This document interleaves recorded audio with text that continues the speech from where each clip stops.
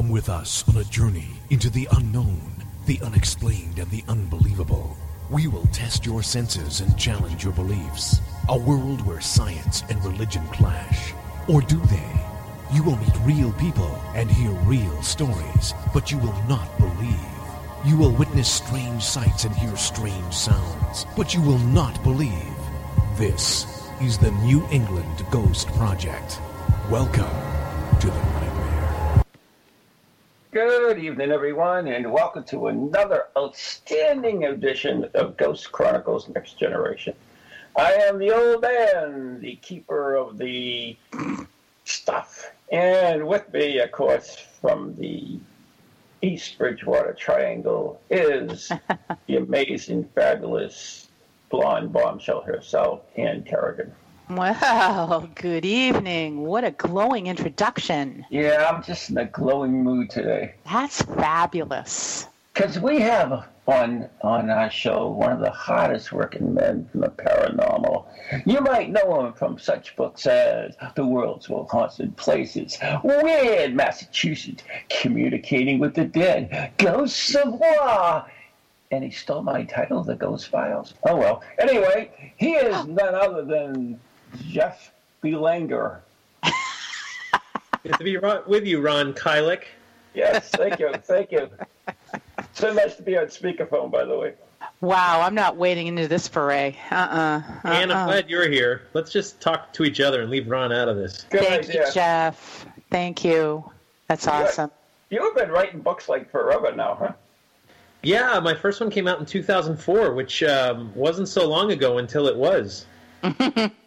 Yeah. Over a decade.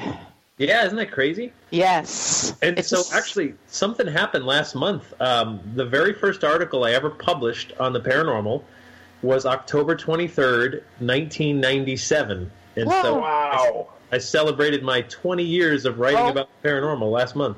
Oh, my God. That's crazy, huh? I can't even believe you're that old.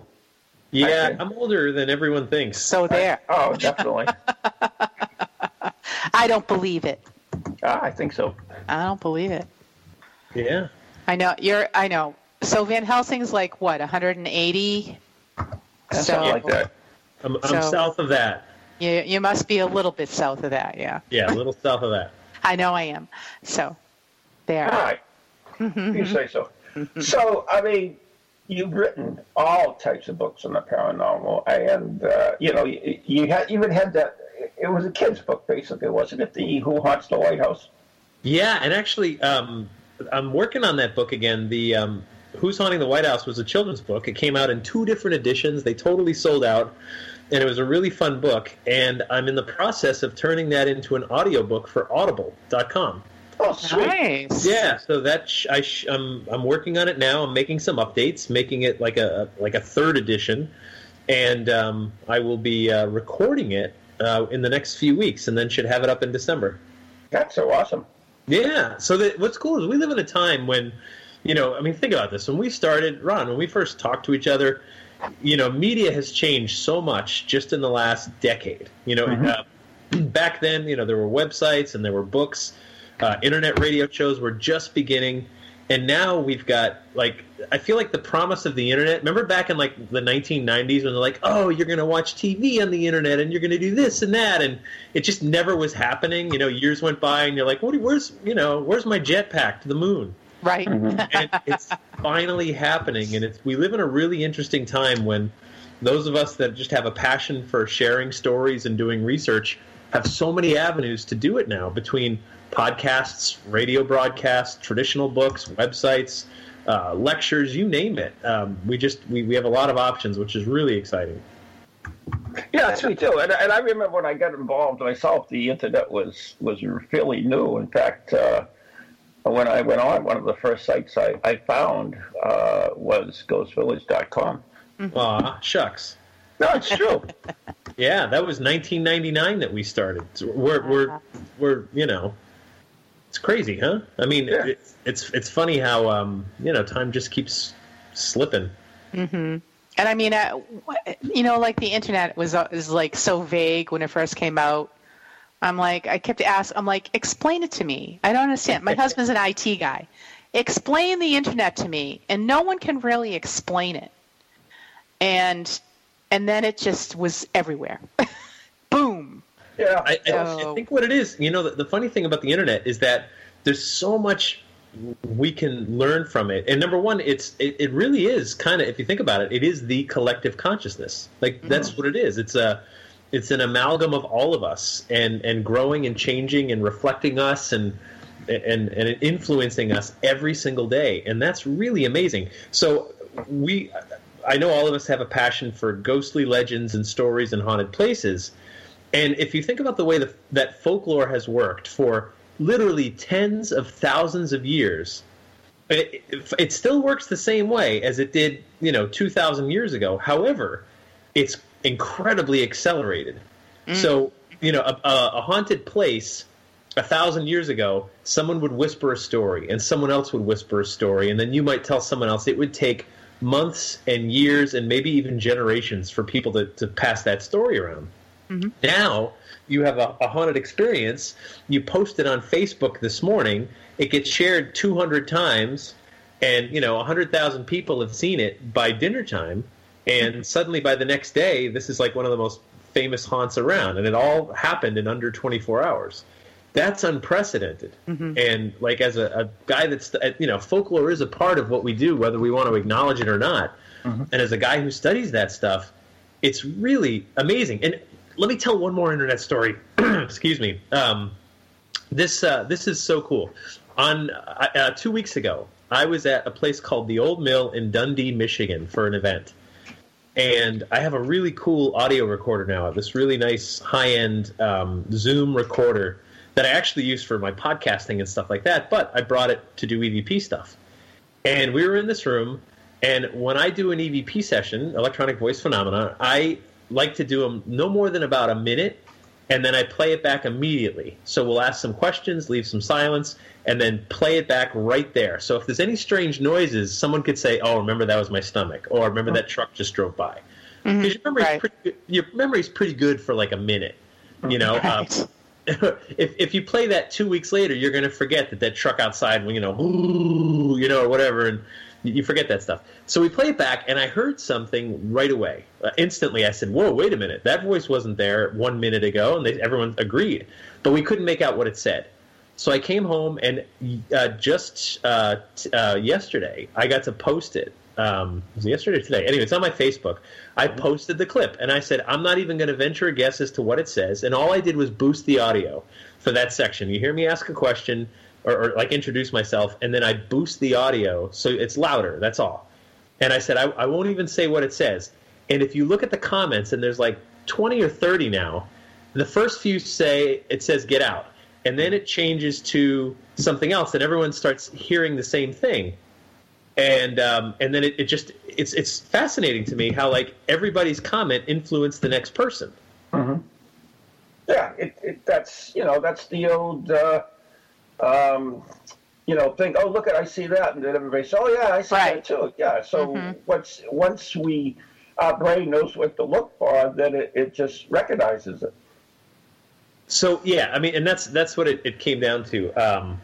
But yeah, but it's interesting to me that I was wondering if people were actually listening to it first, or if they just read the comments and then listened and then said, "Oh yeah, that's what I hear too." Because you can see like 5 comments say, "Oh, it says get out," then the next 5 say, it says something else, and then it evolves. And I was like, wow, look at how fast folklore is working in just a matter of hours. Yeah, I mean, it's funny that you bring it up, of course, because I posted today on my Facebook. It was 5 years ago. We went to Fort Taber with you, and and I took a picture. 5 years? Actually, yes, 5 years. And took a picture, and it showed this white figure, and I posted on my Facebook page of all the pictures, not just that one, all from the camera. Right.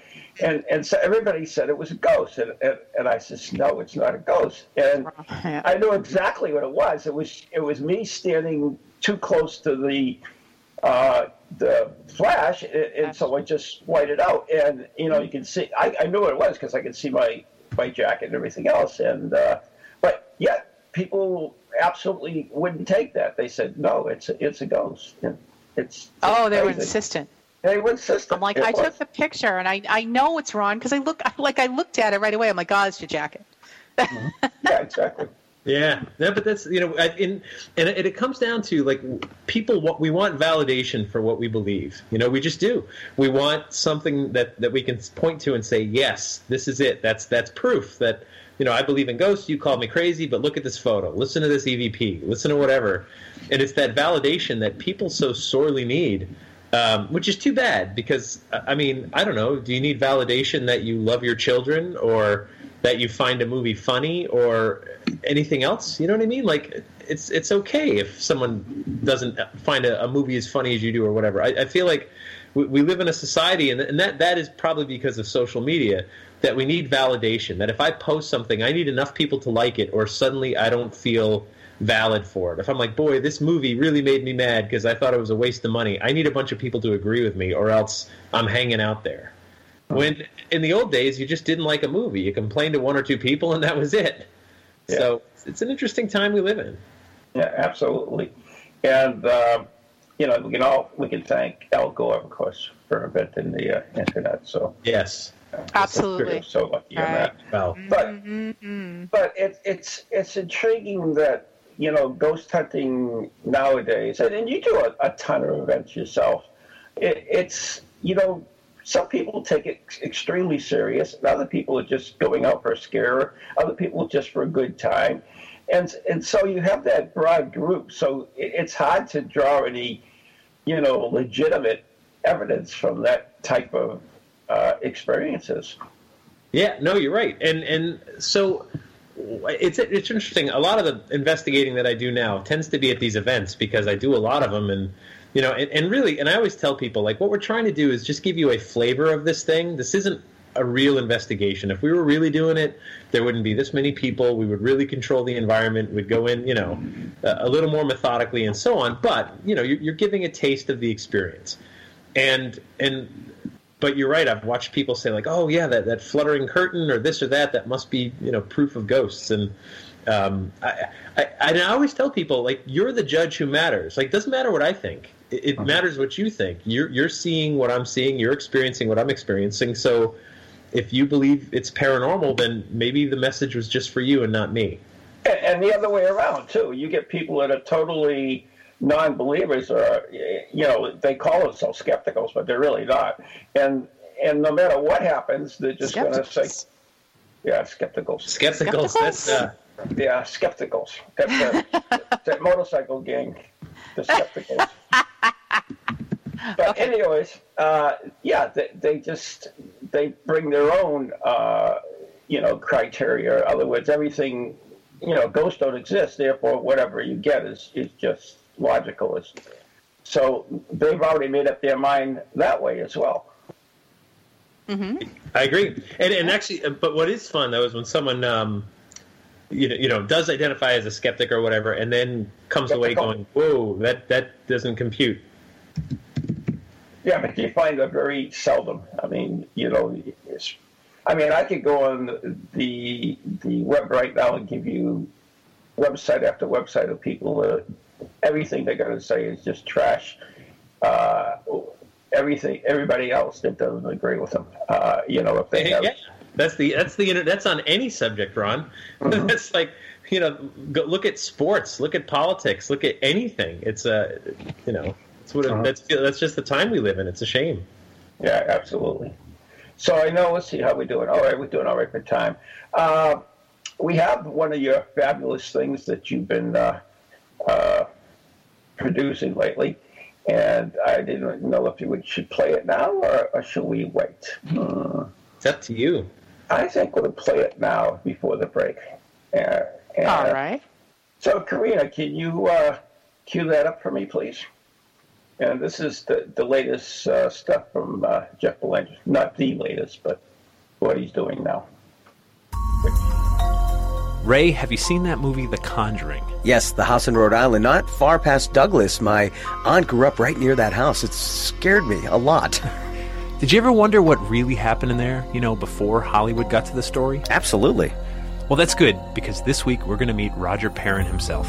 It's his family story that was made into the movie.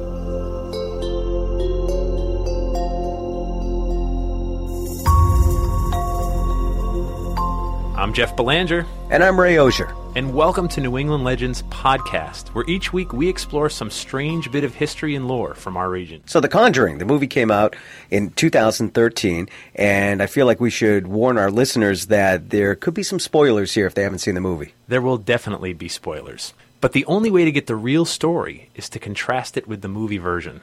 So recently I was at a conference in Michigan, as was Roger Perrin.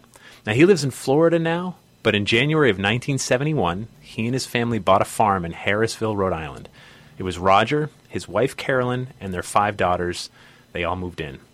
So I asked Roger, what did he think when he first saw the movie? I was disappointed.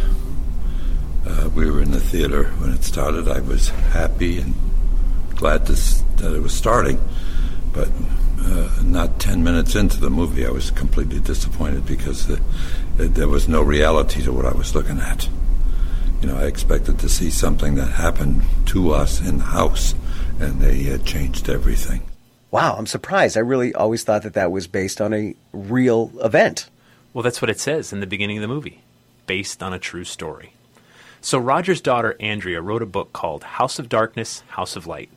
I asked Roger if the book was at least accurate as to what happened. Exactly what happened, and the new movie is going to be identical to what's in the books. Roger talked a lot about his family's plans to make a new movie based on what really happened. Now, I've seen this before with other cases made into movies. The Amityville Horror comes to mind. I can only imagine how that story has changed over the years. Exactly. You know, each new movie has to be different from the last. It has to break new ground and shock and scare its audience. But when you're a person who lived the real thing, you can't help but get angry and want to tell the story your way. So this house or whatever was in there, I wonder if it was attacking everyone in the family. The only person that really suffered greatly in that house was my ex-wife. The kids eventually got to love the spirits, and the spirits loved them. And the main spirit, Mrs. Arnold, used to come to me and just rub my back every day. And that was her way of communicating with me. And the kids, she would even put the covers on them at night in bed and everything else. And that's why she felt like she was supposed to be my wife and their mother, and that's why she treated my ex-wife so badly. No, that doesn't sound anything like the movie. It sounds like some kind of weird paranormal love triangle. So though Roger said he was never scared, he did say it took some time before he believed his house was haunted. It took about 1.5 years for me to believe that things were happening because the kids would tell me, and then finally I did believe it, and especially when she started coming to me. So it sounds like he was being singled out. It does sound like that, and that's pretty common for people going through something like this, a haunting. They believe it's centered around them. We often live in our own heads and think no one else can understand this strange thing that's happening to us. So we're going to fast forward now.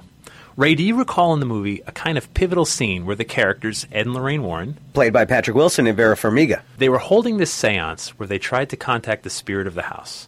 This is what Roger said happened. The Warrens came over and they did the seance in the house. And that was not a good thing. I was against it, but they did it anyway. And 3 to 5 minutes into the seance, and my wife got her whole body went out of shape and extorted. And it was like an extortion. Somebody was squeezing her, and her chair got off the floor and came right into me into the next room. And I tried to help her. You know, she was completely out of this world at that point, speaking crazy words, and I tried to help her. Now that sounds like the movie. It does, but here's where the story departs. Ed came over to me and started pulling on me and trying to drag me away from her, and I just got up and I called him a pretty bad name, and I just turned around and whacked him, and I think he ended up losing that tooth, but it was not a good thing. That was about the worst thing that happened to me in that house. So at this point, Roger Perrin kicks Ed and Lorraine Warren out of his house and asks them never to come back. Now that's different from the movie where, of course, Ed and Lorraine are the heroes and they end up saving the day. Right. So Roger says he's been back to the house since, and the spirit, Mrs. Arnold, is still there and still remembers him. He said he visited before this movie came out. Well, I can't help but wonder what happened to the house after they left. So I actually spoke to the current owners a few years ago. For reasons that will become abundantly clear in a moment, I'm not going to mention their names or anything else that might give away the house's location. After this movie came out, some big problems happened.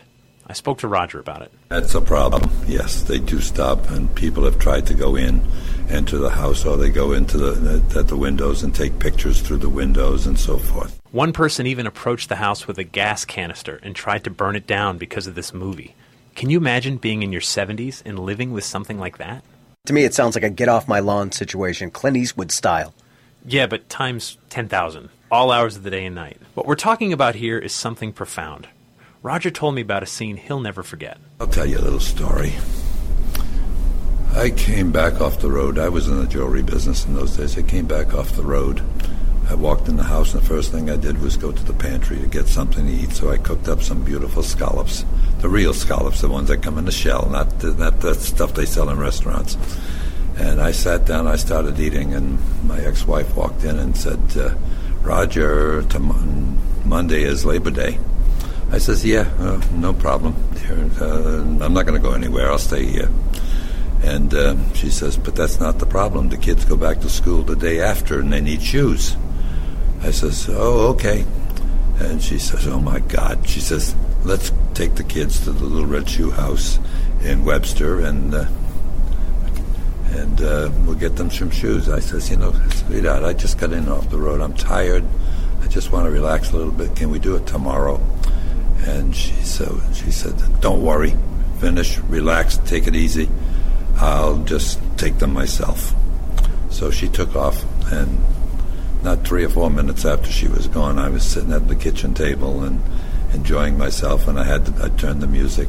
I had some good music playing, and I started to read the paper when all of a sudden in the foyer, which I was looking at, it was like 8 feet away from me, 10 feet away, the cellar door opened up, and I heard some footsteps on the stairs. And as the door opened up, it opened up about halfway, and I'm looking, and all of a sudden I see like a cloud or a veil of some effect that was flying into and then I says, oh my God, it's her. She knows I'm alone. She's going to try to come to me. And for about a half hour, I sat there. I couldn't even eat anymore. I was captivated with what was happening. But then, in those days, I was young, and I didn't have the patience that I've got today. Even today, I don't have that much patience. And I just looked into the foyer, and I saw this veil, and I says, look, old lady, either come in here and sit and talk to me or just get the hell out. Well, she got the hell out. She slammed that door, and for the next 5-6 months, she wouldn't come near me. So I says, oh, shoot, what did you do, Roger? What did you do? I had the opportunity of a lifetime. I could have sat there. If I'd have waited and had more patience, she would have come to me, I believe, and we could have sat there and had a conversation. I would have been the first man in history to sit down and have conversation with the spirit, and I blew it. Oh, I blew it badly. Roger said the spirit of the house would often rub his back to let him know she was there, right up until the day they moved out in 1980. So it sounds like the real story is more like roommates trying to get along with each other. Yeah, it does sound like that. And the story isn't unique. I've talked to many people who feel their house is haunted, and what would be really frightening for a lot of us is normal for them, and that spirit or whatever is in their house, they actually look at it as family. I'm going to let Roger have the last word on this one. He described the day he moved the former owner out of that house in Harrisville. Says, Mr. Kenyon, I says, the closing was quite a while ago, and we need to move, and I have to make an offer to you. I says, either you can stay here and live with us, or we can help you move. And he said, no, you come in, and he says, I appreciate the help. So we got everything, all of his stuff that he had to move, and we put it on the truck. And then he grabbed me in the kitchen, he put his arm around me, and he says, Roger, he says, for the sake of your family, keep the lights on in this house at night.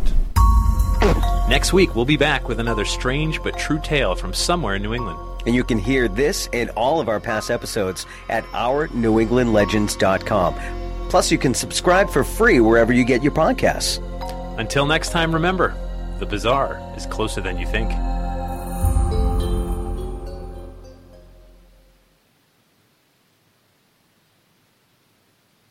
Well, that was something. That was definitely bizarre. Beyond bizarre. Well, Jeff, that was very interesting, sir. Thank you. No, I think it's interesting when a Hollywood movie like The Conjuring comes out, and it was popular. Did you guys see it? No. I did not. I actually thought it was a pretty decent horror movie, but the strange thing is when you know absolutely everyone involved, right? Like, I know the Warrens, I know the parents, I know the people that own the house now. So it's strange my brain was like jumping between like, ooh, cool horror movie, and boy, this is nothing like what happened. And so when you get a chance to talk to the real people, and all people see is like based on a true story, and they think, wow, that must be exactly what happened. And you're like, no, it's not even close. Right? That doesn't mean the place wasn't haunted. It just means that Hollywood just runs with it, and sometimes makes stuff up that I don't think is necessary, but whatever. What are you going to do? There you go. So how do you choose these subjects for your little legend tripping thingies? So we've been doing them now for every week. We've been doing them, and you can get them on iTunes. You can listen to them on your show, Stitcher, Google Play, and stuff like that. And I'm trying to do a couple things. Like, so on the one hand, I'm trying to tell great stories. That's first and foremost. And on the other hand, I'm looking to spread it around the 6 New England states and be diverse. We're going to take a break. I can't believe that. What? Yeah. I'm just going to tell you the lottery numbers tonight. Oh, well, that sucks. Anyways, you're listening to Ghost Chronicles Next Generation with Ian Carrick and Ron Cohen. Hello, can you hear me? My name is Harry Price. I am speaking to you via the medium of the Ghost Box. Many of you will know I carried out the first live radio broadcast from Haunted House way back in 1936 for the BBC.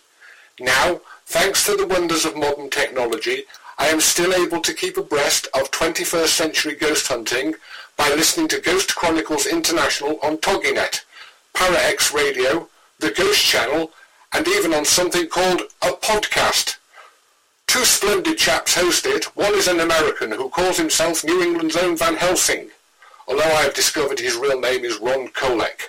The other is Stephen Parsons, and he's a paranormal scientist. Well, mustache, I am required elsewhere on something called a K2. But don't forget, I'll be listening in every Tuesday from 8 o'clock in Great Britain and 3 o'clock on the American Eastern Seaboard. I trust you will join me there.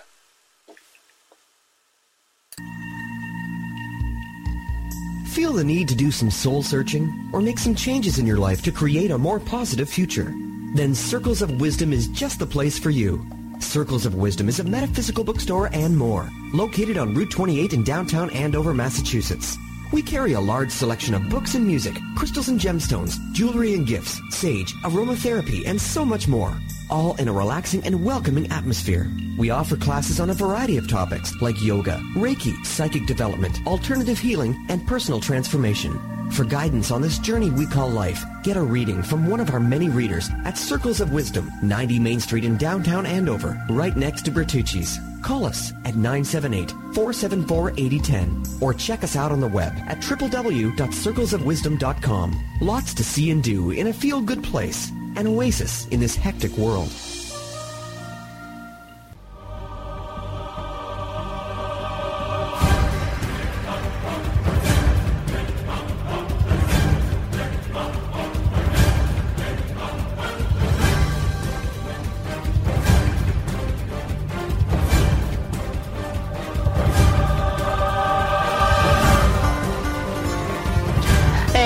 Welcome back to Ghost Chronicles Next Generation with Ron and Ann and our special guest, a man of many layers, like the leaves of an artichoke, Jeff Belanger.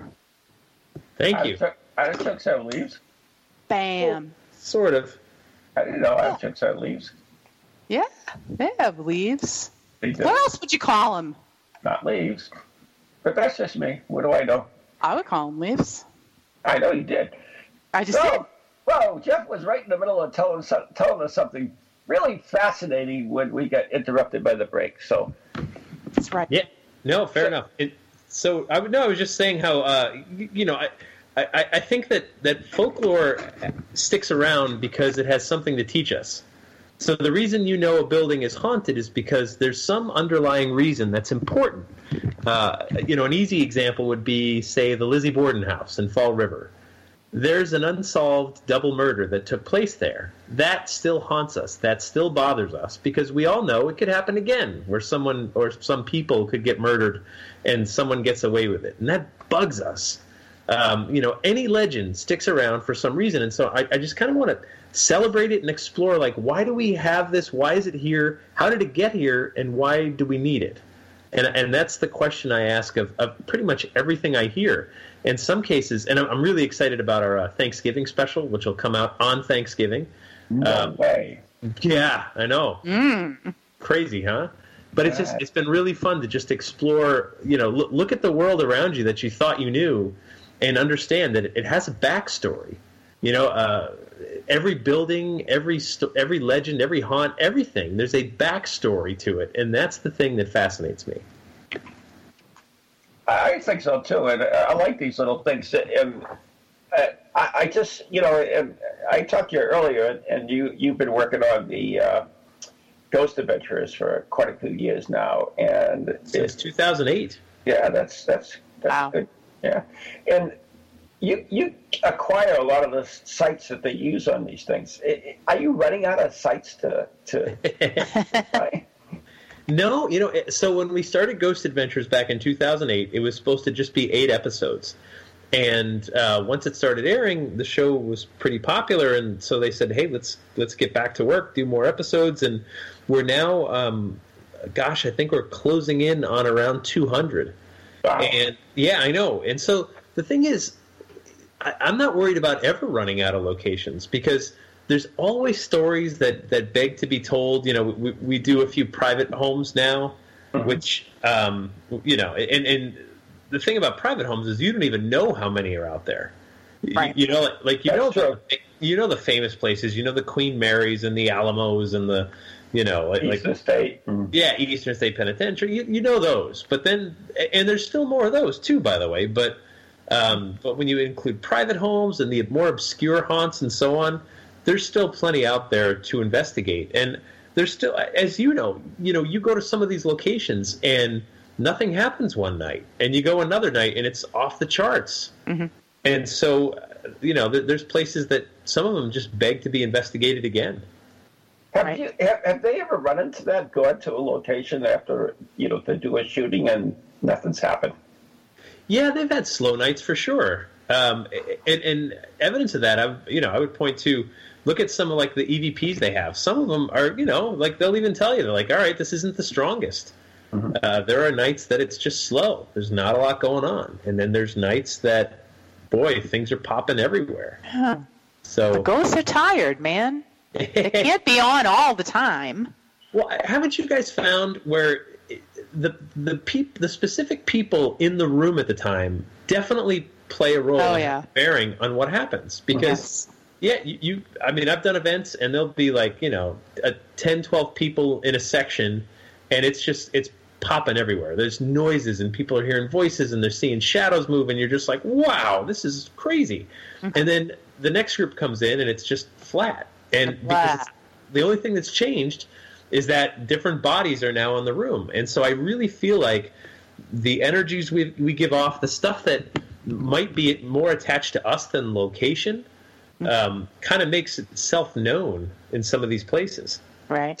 So that brings up to the question is, if it depends a lot upon us, then perhaps mediums are not so bad. Maybe they are those people that ghosts like to mess with or like to communicate with. Yeah, I mean, I can see that. And I also believe that, and I've said this before, where you go to some locations and, the people are having experiences that aren't related to the location whatsoever. So they might be seeing or hearing or feeling something that is like has no historic tie to the building we're in whatsoever. And I believe what's happening is, when you're going about your day and you're in the grocery store or whatever, you're not paying attention to the subtleties around you. You're just thinking about picking up the eggs, picking up the milk, getting what you need to get, and getting out of there.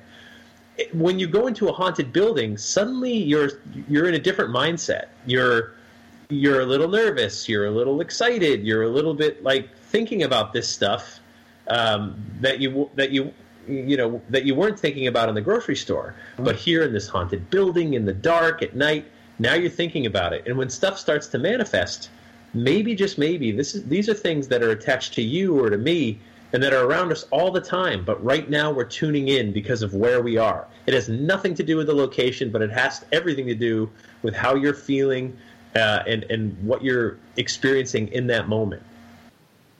Yeah, Definitely. I agree with that. In all the cases that you've done, do you find that that's more, in other words, seems to be less spirits attached to a particular place rather than, just attached to people or just to the event itself? So for me, the most interesting cases are when there are ghosts or spirits attached to the place. That's just personally for me the most interesting, because when you've got multiple people saying, I've seen, they describe the same ghost okay, that's cool. at the same place. To me, that's the most interesting because I can work with that. If you say you see a little girl and Ann says she sees like an old man in a top hat and, Karina says she sees a ghostly kitten, I don't know where to focus. You know what I mean? Right. But if the consistent story is, an old man in a top hat has been seen for decades in here by all kinds of people, and that's what we're seeing, boy, that's just more interesting to me, because then we can say, like, all right, now we're getting in a little closer here. We're focusing on a location and something specific, and who was this man? Why was he here? What happened here? What reason could he have to still stick around? And to me, that's the most interesting. However, I concede that we all have sensitivities and we all have certain abilities. Some see more, hear more, feel more, whatever. And I get that we do pick up on different things, but that's just it's too scattershot for me. I prefer to find the location that's got something consistent. To you, what would constitute proof of a ghost? So to me, proof is going to come on an individual basis. If I tell you, Ron, I was in a building and I saw a man walk right out in the hallway and then vanish, and there was nowhere for him to have gone, I can tell you that's a ghost. Now, you know me, and you may say, well, Jeff, you haven't been known to lie about this stuff, so I believe you. But you might also say, like, maybe you were overtired, maybe you were this, maybe you were that, and that won't prove anything to you. And even if I took a picture, even if I have a video, you could say, like, I don't know, it's far away, it's blurry, maybe you doctored this video. Unless I can put one in a jar, and I don't know anyone that's been able to do that yet. Well, they sold that on eBay. Except the Ghostbusters. Right. Well, didn't they sell ghosts in a jar on eBay back in the day? Yeah, I've seen that. I don't know. Yeah, they did. I think I missed that one. No, they did. That was one of the big things back on eBay. I thought didn't they have like little mini marshmallows at the bottom and it said that's ghost poop? Originally there was, and I mean I remember. Well, in my last book, Ghost a Day, we talked about. Of course you did, and which is the Grandpa's cane that was sold on eBay because there was a spirit attached to it, and they couldn't sell spirits on eBay, so they could sell his cane though. So that's how they got around that, because eBay started to clamp down on selling ghosts and things. Didn't some kid try to sell his soul? Yeah, I tried that. Yeah. You have a soul? Wait, you have a soul? What? Yep, have a soul, yeah. No way. Wasn't the high bid like 18 cents, Ron? You're like, man, I can't give this thing away. Yeah. I tried doing it. I remember that was one of my first things I did on my radio show is that, sell your soul? Yeah, buy it now, and I'll come back for you, and, I'll be yours. Do what you want. No one wanted it. Nobody wanted the damn thing. Really? How much for you to not come back? Yeah, that's a more interesting. That would be a one, higher bid. Yeah. Right. Yeah. You could retire. I think so. Yeah. Nice. But anyway. Oh my God.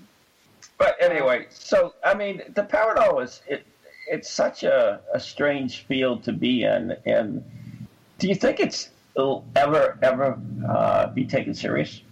So the crazy thing is, I believe we were in a time not long ago, like just talking about 20 years or so, 30 years ago, when it was really starting to do something. So Princeton University had the PAIR, the Princeton Energy Anomalies Research Lab, and Duke University used to have the Rhine Center. So academia was doing good, repeatable experiments on things like ESP and that kind of stuff. Mm-hmm. And then PAIR was shut down, Princeton. The Rhine Center was spun off out of Duke, and now they're looking for enough money to just keep the lights on. Uh-huh. And so what happened? I believe there was a parapsychology degree in the United States, but there's not anymore. Lloyd Auerbach was telling me about this, and forgive me if I have it wrong. But so academia was saying, like, okay, let's really look at this stuff. Let's look at it through accredited, sometimes Ivy League universities, uh-huh. And they were going in the right direction. And now it's not. What happened? What happened in the last 20, 30 years? Well, not so much in this country, but I mean, in the UK, they still do. You still can get grants to do research, serious research. I know Cal Cooper has been working on the flotation tank as part of the. It's like a spinoff of the cyclomanthium and the Giddings experiment, whatever, Zenfeld experiment, or whatever the hell it is called. So here's the thing, Ron. If I said, all right, Ron, I got a big bag of money, mm-hmm. What experiment are you going to run that you're going to need my funding for it? Right? I feel like if someone had the right experiment, and an experiment, science means it's repeatable, right? That if I tell you, if you mix this, certain parts of ingredient A with certain parts of ingredient B, you will get this result every single time, whether I do it or Ann does it or anybody else, right? That's what science means. I have tested this. I had a hypothesis. I tested it. I had a repeatable result, and I've had my peers review it and run the same tests and get the same results. And so what experiment can you come up with in regard to the paranormal that you would be able to get that outcome? Now, Princeton, one of the things they did, which was really interesting, they were experimenting with random number generators. And so to oversimplify what they were doing, let's call it a coin toss. You flip the coin, and it's going to be either heads or it's going to be tails. Right. And they would flip this coin hundreds, if not thousands of times, and they would put a test subject in front of it, and they would say, okay, I want you, Ron, to just concentrate on heads. Think heads, heads, heads, heads, heads, and you would just watch coin toss after coin toss and go heads. In reality, they were asking you to influence the number on a high end or a low end, and they would tell Ann, all right, tails, whatever, and they had all these test subjects come through, and they were told what to do, and they found that a measurable amount of time, what should have been a pure 50-50 experiment, was affected by simple mind willpower of test subjects saying, I want it to be heads or I want it to be tails. And that was repeatable, and it happened again and again. Not a lot. We're not talking like 10% or 20%, but enough that it was measurable. And so that's really fascinating. There was an experiment, and I'm not sure of the disease. I'm not sure if it was cancer or heart disease or whatever. But there was a number of patients, and half of the test group was prayed for, and they were prayed for from all types of people all over the world. You had Catholics, you had shamans, you had Buddhists, and they just prayed for these people. Nobody. That's all they were, and the other half was not prayed for. And statistically, the group that was prayed for did better, had better results than the group that didn't. So that is kind of like, that's a good experiment. And that, okay, can we influence something that's material in our world with just thought? Positive energy. Thought. Yeah. No, Positive energy. Princeton proved the same thing with coin tosses, right? Or with a random number generator. So, okay, here's the challenge to any paranormal investigator who may be listening. If you come up with a truly interesting experiment, and I don't mean like, lining up K2 meters in the dark. Oh, no. I mean, a truly interesting experiment that's controllable and repeatable. Mm-hmm. If you've really given this some thought, I believe you could get the right people interested to fund it, to fund an actual study. I thought you were going to say you were going to put up the money for it. That at least. Nah. I was getting all ready for that. I'm going through my wallet right now, and I've got about $37. That won't do it. Sorry. That might pay for the donuts. Hey. But my point is, like, if you had an experiment that you said, like, okay, I think this could prove something, and this is how I've set up. This experiment. This is what I would need to run it.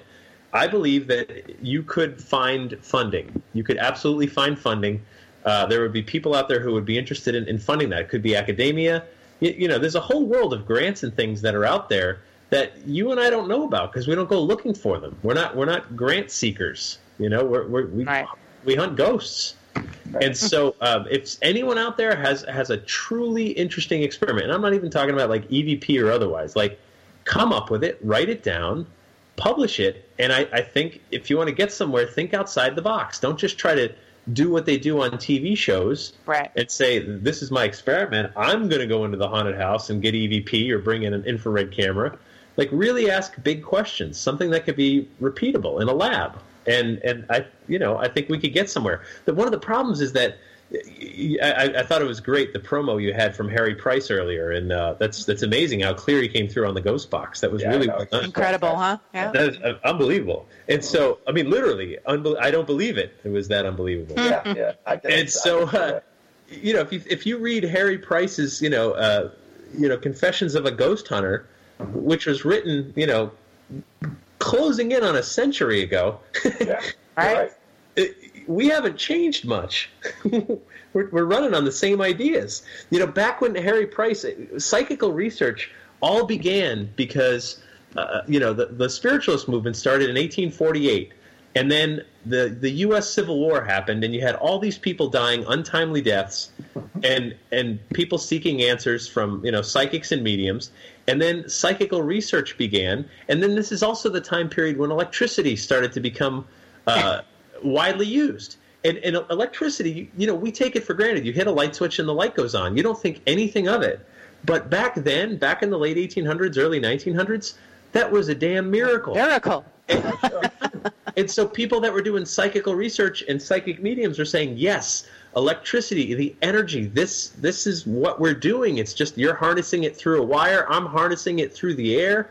You had people like Tesla who were broadcasting energy.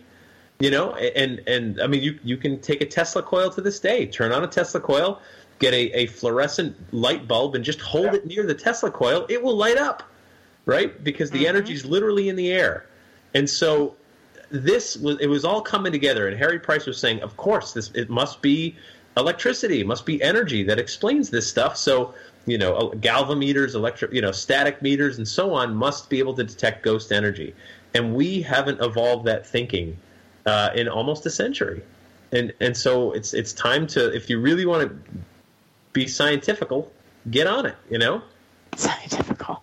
Yeah, with the skepticals. The skepticals and the scientificals. Yeah. There you go. Yeah, there you go. Ron's stymied. It's a Ronism. That's fine. It's a Ronism. Yes, that's absolutely fine. Absolutely fine. Absolutely. Yeah. The problem is that we assume so many things in the paranormal.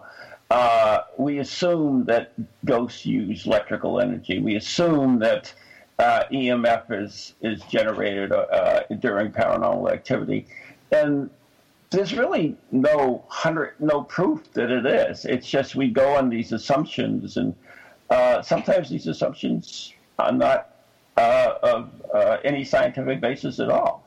I mean, look at the Orbs. I mean, they're making a comeback now. They are. I know. Remember, I thought we were done with them. Orbs.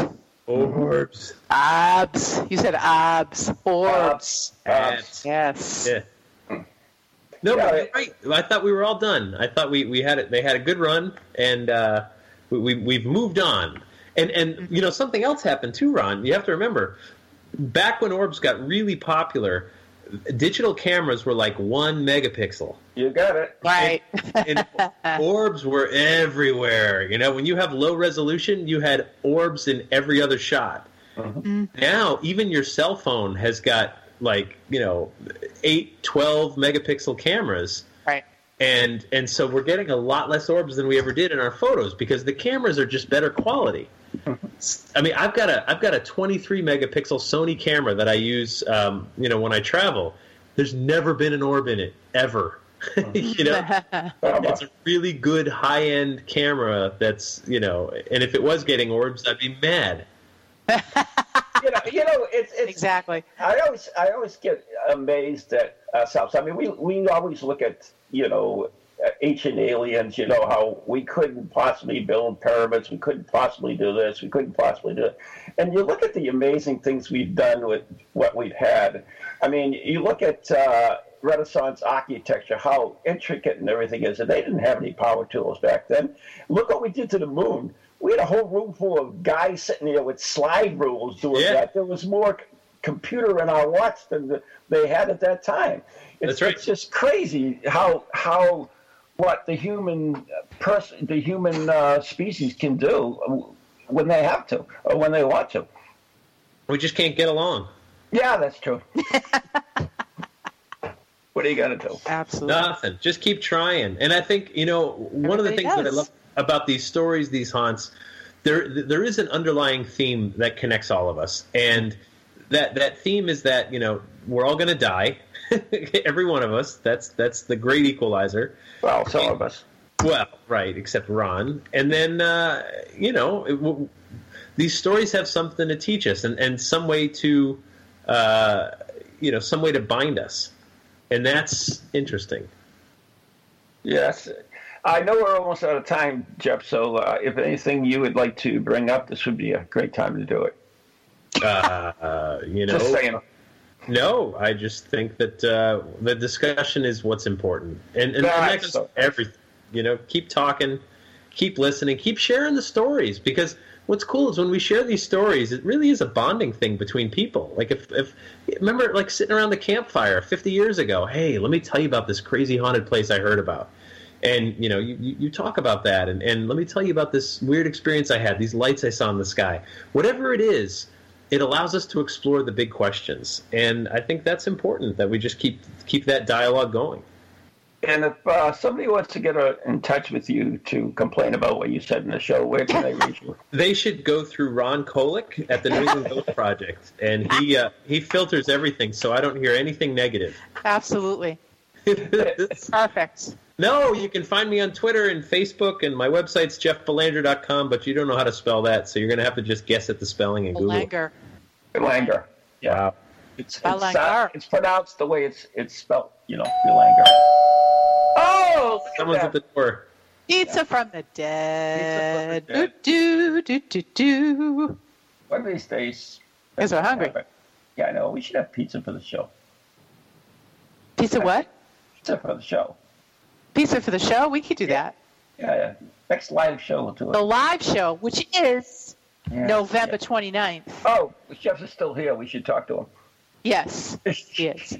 Well, Jeff, we want to thank you so much for being on the show today. It's always great talking to you and learning what's going on with you and all the neat stuff you do and all that stuff. Well, thanks. Thanks for having me. And, you know, it's always a pleasure to talk to you guys. And it's been, you know, God, we've all known each other a long time. We're just getting old. Yeah. Well, not me. Just Ron. Oh, yeah. Just Ron. Not me. Yeah. So, you know, if you ever get any more, you know, unique investigations, just call me. Because I know. You mean like the haunted pole dancing studio? Yeah, like the haunted pole dancing studio. Our good friend Wendy. Yes. I'm ready. I'm ready to go back. All right. Yeah. We'll call her up. I'm sure she'll love to have us all come in. You know, I don't understand why you can't get us into the Playboy Mansion since they had your book there. They did, and I don't know if you heard this or not, but Hugh Hefner died. That's perfect timing. That's right. Yeah, no, I know. Way to get in there. I'm losing my contacts there. I'll make some calls, Ron. I'll let you know. I mean, I can talk to him. That's not a problem. You know. I've got connections. Yeah. If you say so. I do. All right. Anyway, so remember, if you've got a good project you want to work on, some serious scientific work, contact Jeff and he'll give you all the information how he'll fund it for you. Wow. Thanks. That's great. Yeah. And I noticed that you still can pick up $20. That's good. I appreciate that. Good times. Some of us can't appreciate that, but anyways.